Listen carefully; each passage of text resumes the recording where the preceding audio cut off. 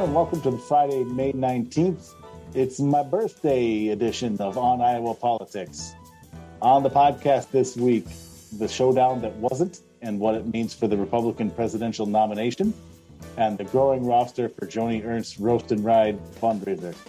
Hello, everyone. I'm the birthday boy, Erin Murphy. I'm the Des Moines bureau chief for the Gazette in Cedar Rapids. With me this week are Gazette deputy bureau chief Tom Barton. Hello, Tom. Happy birthday, Erin. Thank you. Lead Des Moines bureau chief Caleb McCullough is here. Hello, Caleb. Good afternoon, Erin, and a very happy birthday for me as well. Thank you. And finally, we have Jared McNett of the Sioux City Journal here. Hello, Jared. Happy birthday, Erin. Can you find the wolves in this podcast? I don't know that one. Tom got the reference. I don't know that one. Okay, I'm going to have to look that up afterwards. All right. Do we need a short explanation, Jared? Yeah, go ahead. That is from the new the trailer for it dropped this week, the new Martin Scorsese movie, Killers of the Flower Moon. Oh, I missed that. I need to go check it out. Totally missed that. All right. Good to know. All right. So first up this week, let's dive into last weekend's events, or again, lack of events on the caucus campaign trail. As we noted on last week's podcast, Donald Trump and Ron DeSantis, the presumed and polling leaders for the Republican Party's presidential nomination, were both scheduled to be in Iowa last Saturday. DeSantis in Sioux Center and Cedar Rapids, and Trump in Des Moines. That in-state head-to-head matchup for Republican Iowa caucus goers' souls never materialized, though, as the Trump campaign canceled his outdoor rally due to the threat of severe weather in the Des Moines area. DeSantis, on the other hand, had a full day in Iowa, even adding an unannounced pop-in Saturday night at a downtown Des Moines restaurant, not terribly far from where Trump's rally would have been.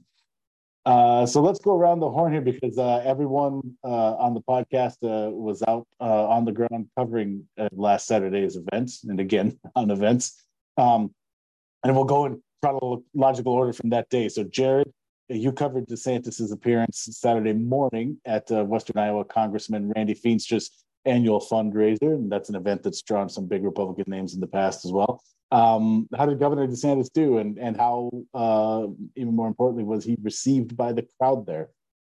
So, yeah, he was the keynote for the third annual Feenstra Family Picnic. He followed Governor Reynolds, Lieutenant Governor Adam Gregg, Joni Ernst, and then Randy Feenstra himself. And it was pretty clearly a stump speech from DeSantis. He talked about the 2024 election and that Republicans have to, quote unquote, reject the culture of losing that's affected the party. He said he looks forward to the battles ahead and that he's only begun to fight. I wonder what fight that might be. And at the end of the event, even after he left the podium, Born to Run by Bruce Springsteen played at one point, which again is not especially subtle about intentions. He ran through a lot of the bills that he's signed as governor in Florida, upping penalties for people who deal fentanyl, which is something familiar to people in Iowa. He talked about battling Disney over its relatively modest support of LGBTQ people. He talked about signing a tort reform bill, again, familiar to folks in Iowa this year. And he also talked about, quote unquote, not doing the pronoun stuff, which, sounding like a broken record at this point, is something that also happened in Iowa in the form of, school districts now having to notify parents if a student wants to go by a different name or pronoun. So yeah, he drew parallels a number of times between Florida and Iowa, and talked about the idea of competition between states like Florida and Iowa, and that's something Reynolds acknowledged too in her speech when she said, "When governors are competing, Americans win." One of the biggest applauses that he got, he talked for about close to 40 minutes. And one of the bigger applauses he got, at least from the people that were sitting around me, was when he talked about immigration, and he said he would shut the border down if he could, which again, you'd only have that power if you were president, theoretically. And so, there's another hint there about intentions. He said he would shut the border down if he could, and that got a lot of folks clapping, and one attendee yelled, "Hell yeah," and eliminate the problem. So that guy was very much fired up by that. What I was kind of struck by was, even though the substance of the event wasn't that much different from when I covered Trump in Sioux City in November, the style was obviously a lot different. The Trump events, as we've talked about, are clearly fashioned like comedy sets or even actual concerts where the audience is getting involved and Trump is trying out different, bits and whatnot. The DeSantis event, like I said, was very much a stump speech, and one that was very much for the choir more than for the uninitiated. Like, he talked about DEI and ESG and things that, like, even people that might be dyed-in-the-wool Republicans don't necessarily know about if they're not, watching cable news all day long or on, like, Rumble or, Truth Social or whatever. They don't necessarily know what those things are. The people I talked to at the event talked about the economy and, family, broader kind of stuff like that. So I do wonder in the future when he's running for president how those sorts of things will be received at other events for people who are even less like affiliated one way or another. And I also kind of thought more about that talking to people about the candidates they preferred. One woman from Ames said she was leaning Trump because Trump had the track record. Another one said that they hadn't made up their mind between Trump or DeSantis, but they were concerned about some of Trump's recent legal woes. The most resolute that I talked to by far was a guy from Greene County who flat out said he was supporting DeSantis in part because he didn't think Trump could win in 2024. That was definitely the strongest I heard from anyone that I talked to. And then tying a bow on everything, if you're wondering, DeSantis he did flip burgers and pork chops with Reynolds and Randy Feenstra afterward, and that's when he just very casually mentioned the Supreme Court decision about California pork laws. So that wasn't rehearsed or staged in the least bit whatsoever. It was very, very organic. I'm curious, Jared. Obviously, I'm sure he didn't mention Donald Trump by name. Were there any moments in his remarks where you got the sense that he was at least trying to draw, a comparison with the acknowledgement that clearly this is the guy I'll ultimately be up against? So here's why I'm a better option. I would be a better option than this guy. Were there any kind of, thinly veiled allusions to that kind of thing? The two biggest ones were like I said, the rejecting the culture of losing thing. I mean, it's pretty hard to interpret that as anything other than talking about Trump.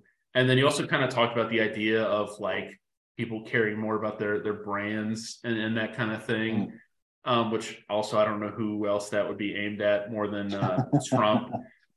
But the thing I still don't understand how it's going to work with the rejecting the culture of losing that's affected the party is that there are a number of people that are Trump supporters who don't think that at least in 2020 that there was actually a loss.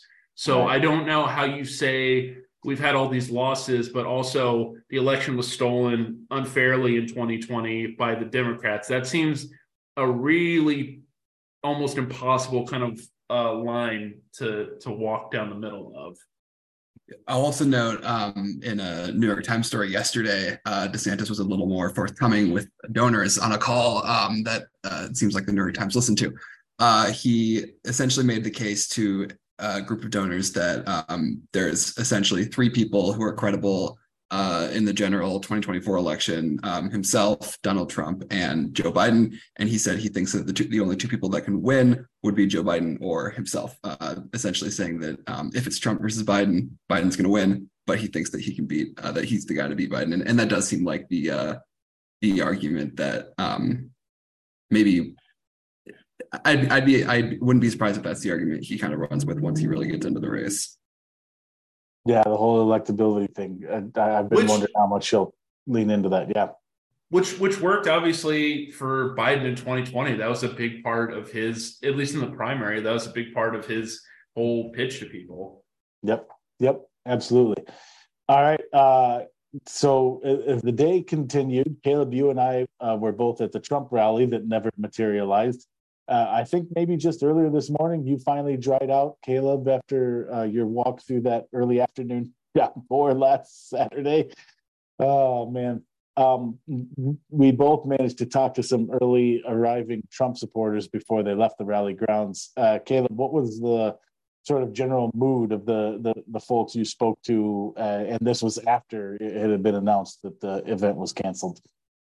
Yeah, so real on Iowa politics heads may remember that during the state fair, I covered a visit from Mike Pence, where I also got soaked and caught in the rain, along with all the other reporters. So this just may be a curse for me in the 2024 caucuses. So we'll see. I'll do my rainy versus dry count at the end of the session.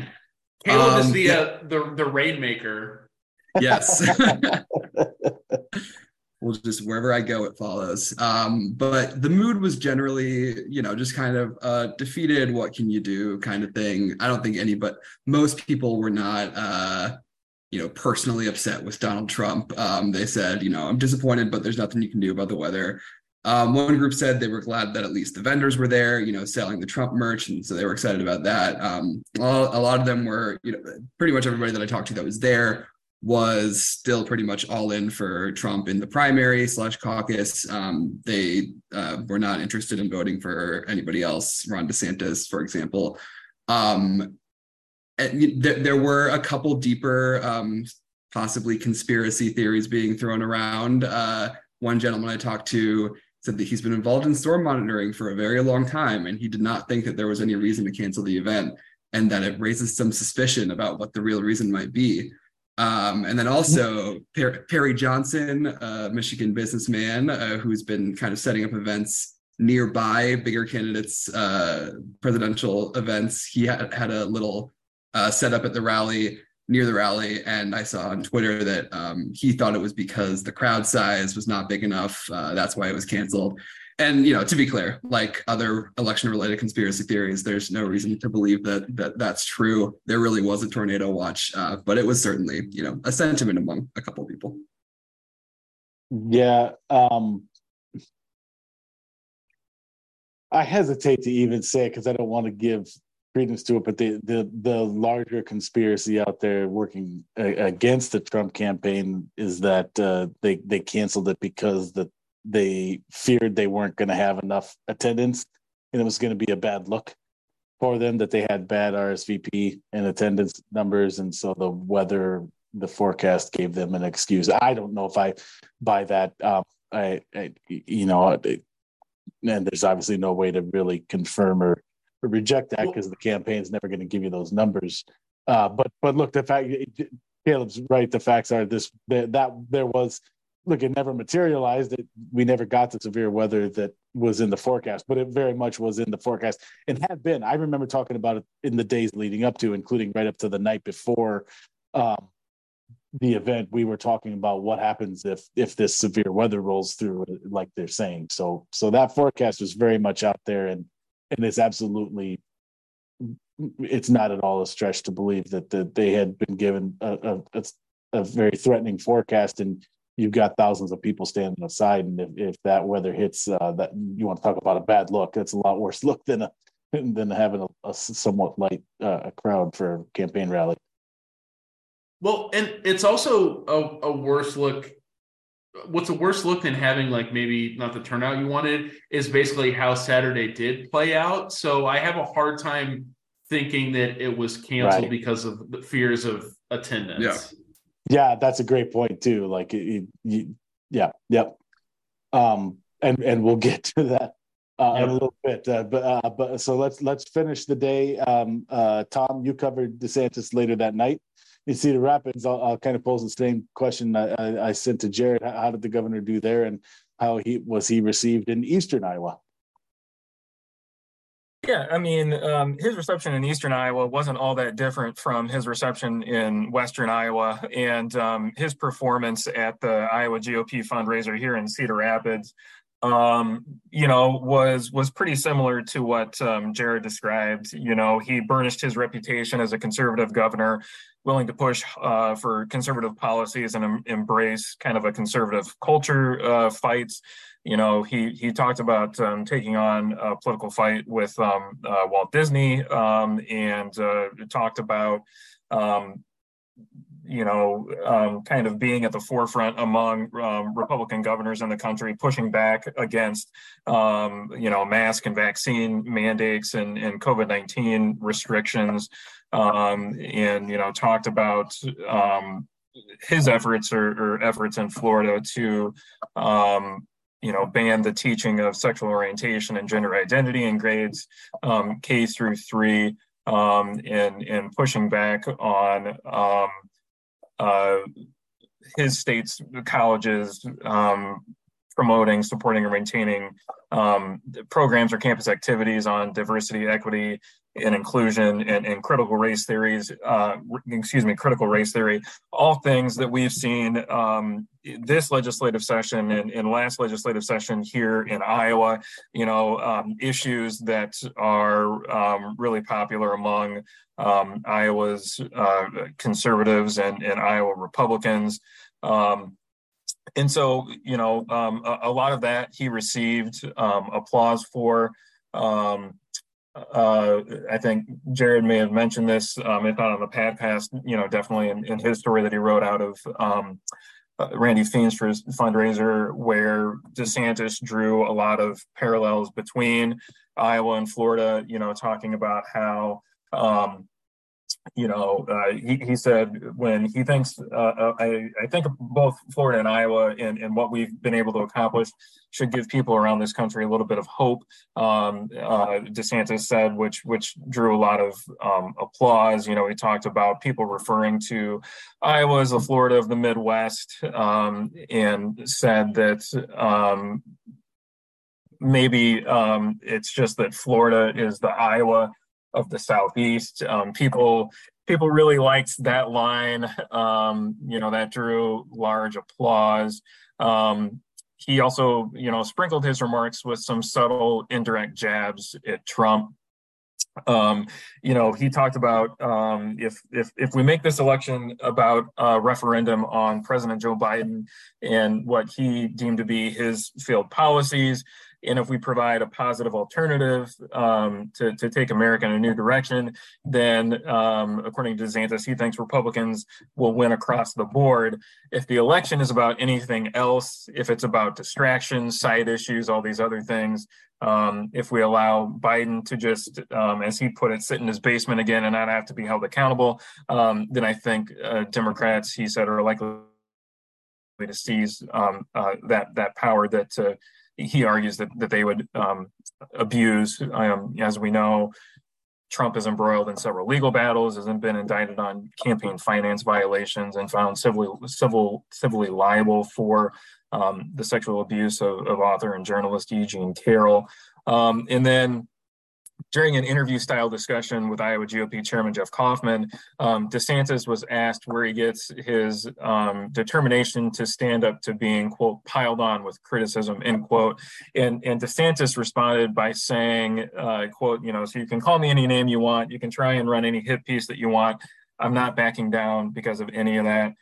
Trump has repeatedly referred to DeSantis as DeSanctimonious, a nickname he's coined as he's taken shots at the Florida governor in anticipation of a possible 2024 challenge.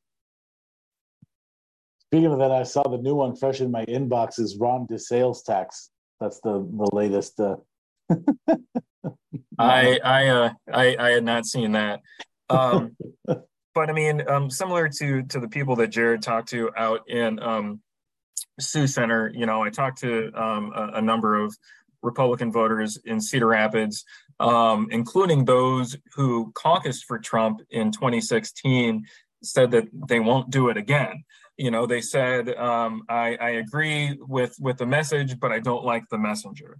I talked to one voter who said that he feels that Trump can't keep his mouth shut and disagrees with him attacking his opponents and giving them nicknames, calling it childish.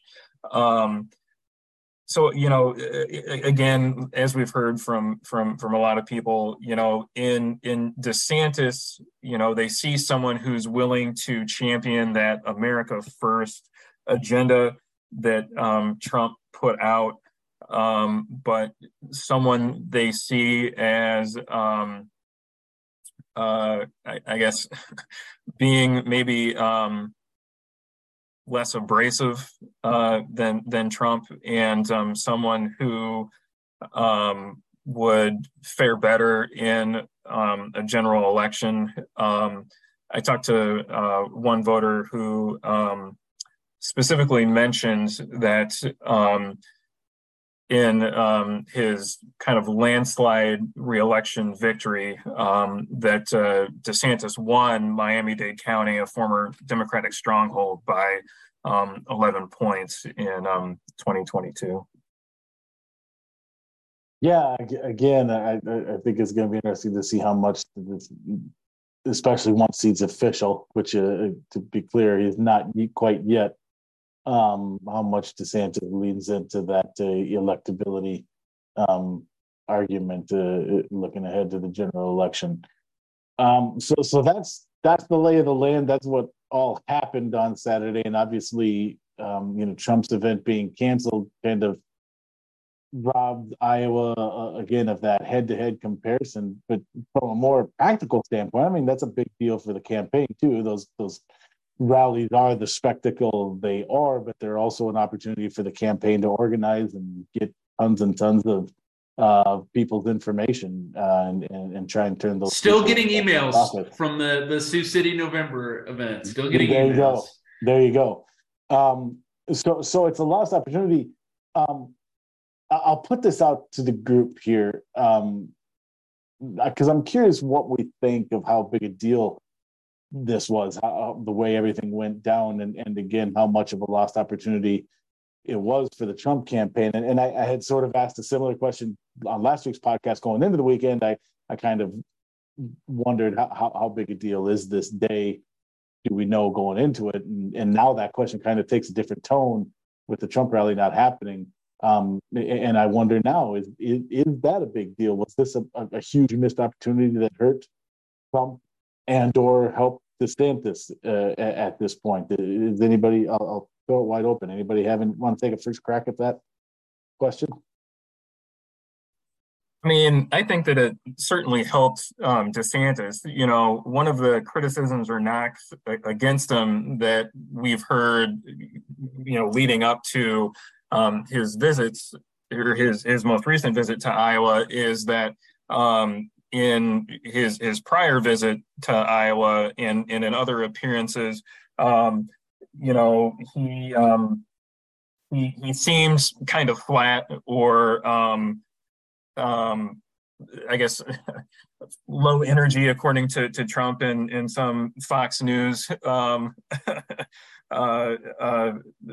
people. But he just he didn't seem that personable, that relatable. He just seems standoffish, a little stiff in those previous events in his previous visit to Iowa.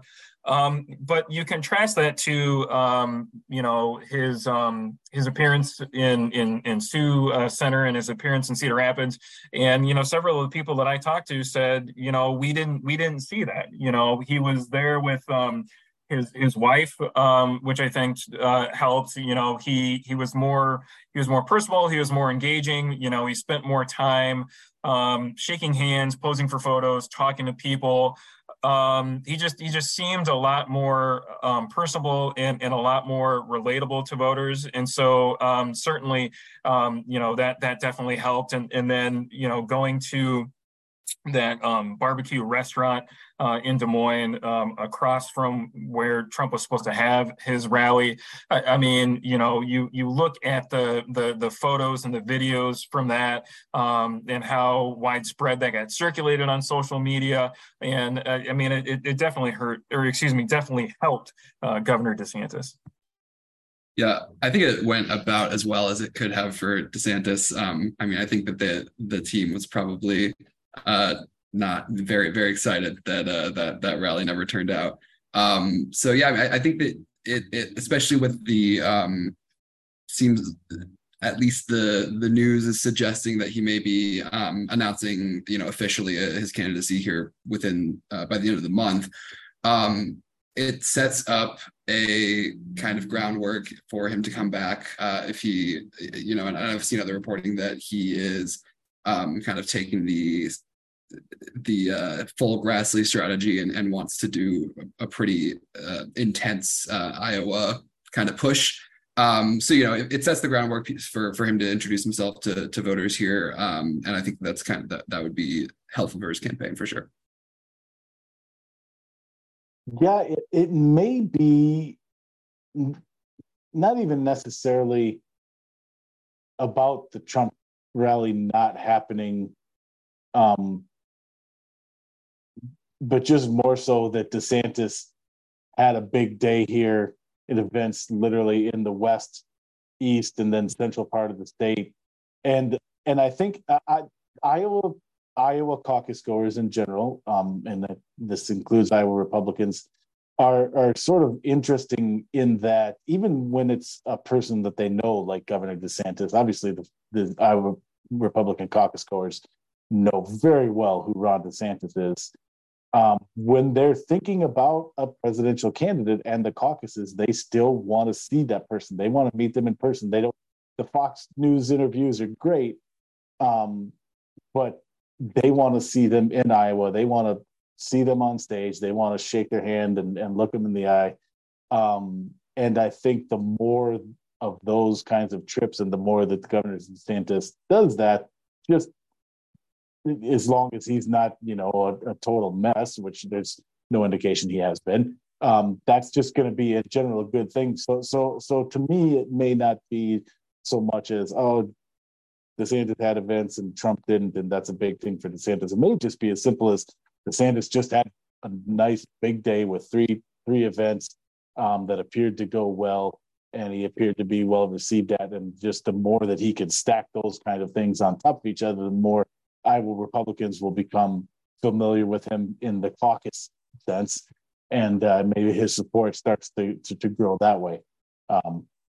The Trump rally itself, yeah, what I said earlier is true. It is a missed opportunity to get that voter data, but also it's not like Donald Trump is a new thing, and he has his group, already. They don't have to necessarily expand that reach. That they'll certainly try to, I would assume, but they don't necessarily have to. I don't think they believe so. So it's maybe not the biggest deal in the world. This may be more from an optics standpoint that if that had happened this Saturday, maybe it wouldn't have looked as bad as it did when it happened on the same day that Governor DeSantis is literally crisscrossing the state.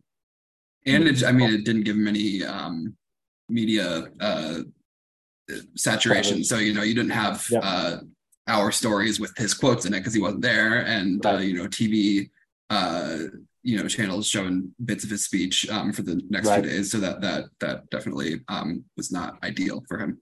Yeah. So this is a national poll, so it's not just specific to Iowa, but Trump has actually gone up a full percentage point in the 538 national polling average since everything happened Saturday.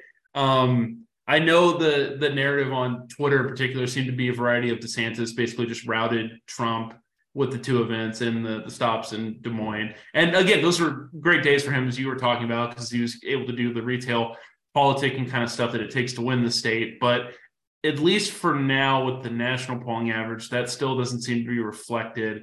And I'll be curious whenever there's another Iowa poll of any kind. The most recent one I saw on the 538 website was one from National Research, and that was right before last Saturday. So it's not very helpful for our purposes. But in that one, Trump was still up by about 16 points. Now, if that starts to drop, then maybe Saturday did have a bigger impact even than maybe we think. Yeah. And it's an important point too that you raised there in that margin. That's the other thing, is there's some ground to make up here. This isn't a 2 or 3 point deficit that Governor DeSantis and the rest of the field are trying to make up here. They've got a tall ladder to climb. So it'll take more days than just Saturday to upset the apple cart. All right. Let's move on and talk about one more thing, but we'll stay on the caucus trail, just in non-Trump and DeSantis news. Well, at least so far, anyway. Iowa Republican U.S. Senator Joni Ernst's annual Roast and Ride fundraiser is beginning to rack up the presidential candidate commitments.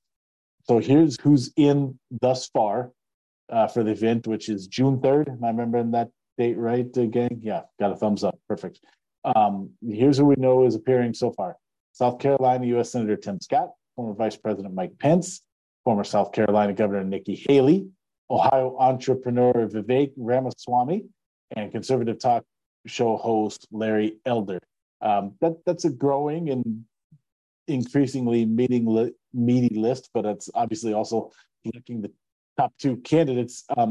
We'll hear from anybody else, but Tom, let me start with you on this, because you've been tracking these commitments a little bit. I'm curious, do you think Donald Trump or Ron DeSantis will either roast or ride? And do they even need to? Is this a must event for the Republican presidential nominee, or can some candidate afford to skip this one? So your list is even a little bit outdated. Perry Johnson makes 6, the Michigan businessman. That was just announced this morning by Senator Ernst. So we're up to 6 now, one shy of the 7 GOP presidential hopefuls that attended the Roasted Ride back in 2015, which the very first one, I believe. The very first one, yep, the inaugural Roast and Ride. And I was there. Yeah. To your question, is this a must for Trump and DeSantis? Probably not for Trump, for the various reasons that we've already discussed here. For DeSantis, I don't know if it's a must. It certainly would probably help if he were to be there and to show up. But again, I mean, he was just in the state, and we just talked about the reception and the bump that he got from his most recent appearance. So, given the timing, given the proximity of those two things to each other, I don't necessarily think it's a must for DeSantis. At the same time, it probably would help him if he came. And just to jump in, Tom, to add on that, it'll be interesting because if the national reporting that Caleb mentioned is right, and he's going to announce soon officially, then you would assume that would include an Iowa trip, which then makes that turnaround even tighter. I mean, like if that's next week, and then the Roast and Ride is the following week, would he come here 3 times over a 4-week span? Essentially, that seems less likely, but I don't know. Yeah, well, I guess I assume if he announces next week, I mean, you would think that the timing would work out, because you would think he would then turn around and plan, almost immediate trips to those early nominating states, Iowa, New Hampshire, South Carolina. And so you would think the timing would work out for him just to plan his trip to coincide with the Roast and Ride. As for whether he will ride, I don't know about that. Mike Pence is going to again, and he's done it before. Yeah. I don't know how many that's a short list of candidates who have actually ridden. I don't know who else has off the top of my head, but it's a very short list. Scott Walker. Walker did. That's right. Scott Walker did. That's the Harley guy from Wisconsin. I really want to see Trump do that. I want to see him hop up on a Harley and just ride a hog, man. Just throttle that puppy. I just mixed animals there, but that's how much I want to see it. I got distracted by my choice of metaphors and adverbs and whatever else. Erin, or anybody else, do you know, did Pence ride the last time he did the roast and ride? Yep. Did he? Okay. Yep. And that was when he just appeared as vice president one of the years. I can't remember which year it was, but I that was up in Boone, and I definitely remember him riding in, because obviously that's even more of a spectacle because of the Secret Service. So, yep. Anybody else? I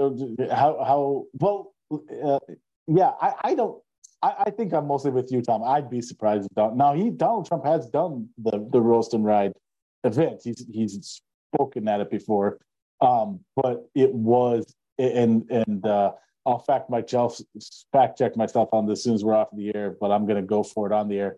If I remember right, I think it was in 2016. So he was the general election candidate by that point. He didn't come during the caucus year. He came in 2016 as the Republican nominee running for president.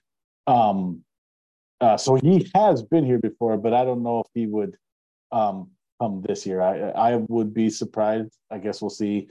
DeSantis, I think I agree with you, Tom. He probably doesn't have to, but it wouldn't hurt him, and seems like he would stand more to gain by it than he would to lose.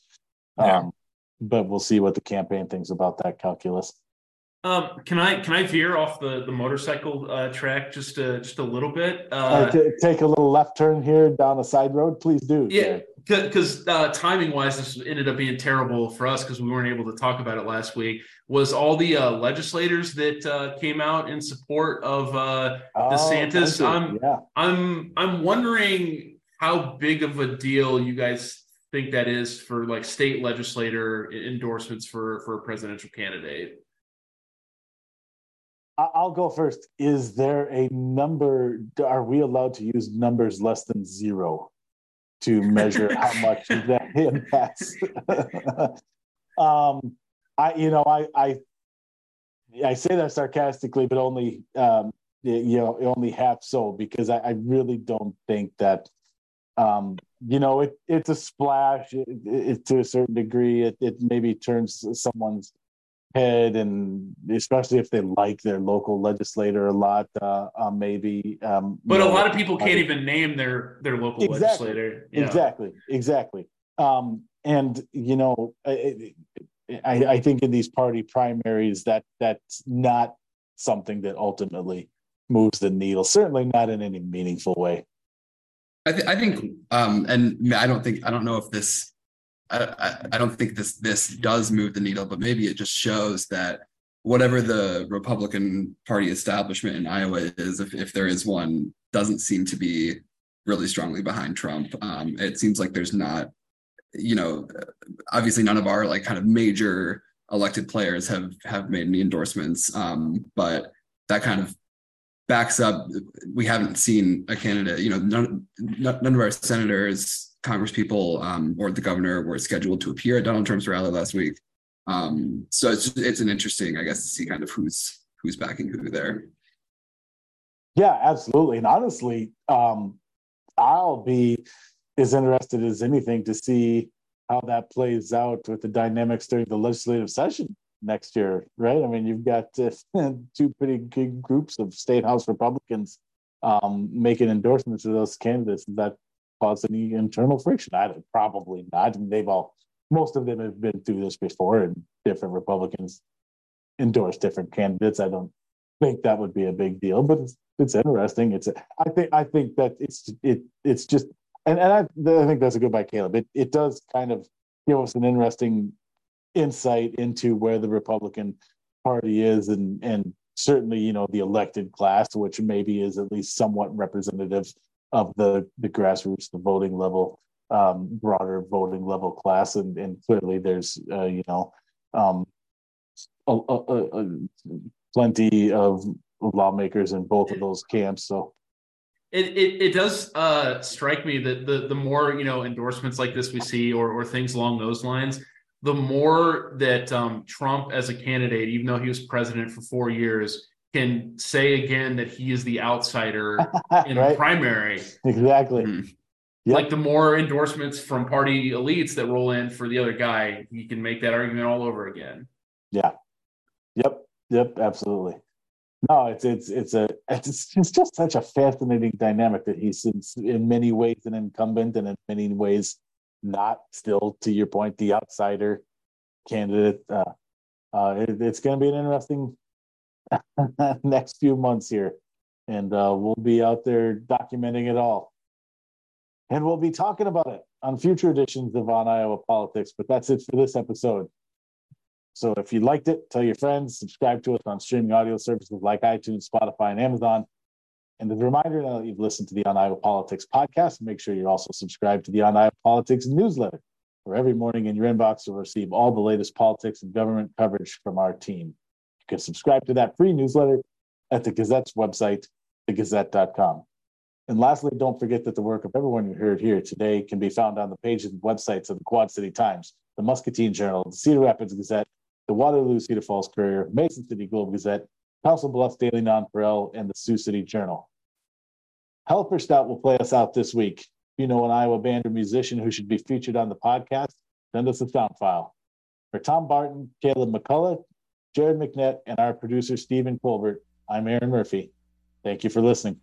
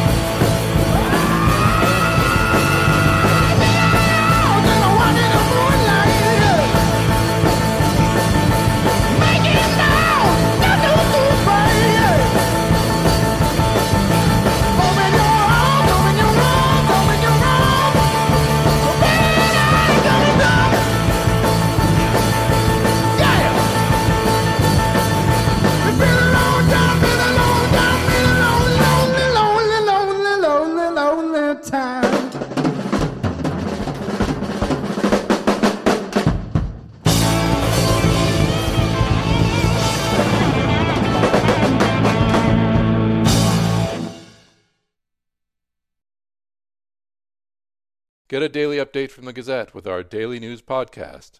Add it to your podcast player or your Alexa-friendly device to get a bite-sized local news update each day. Check it out at thegazette.com/podcasts.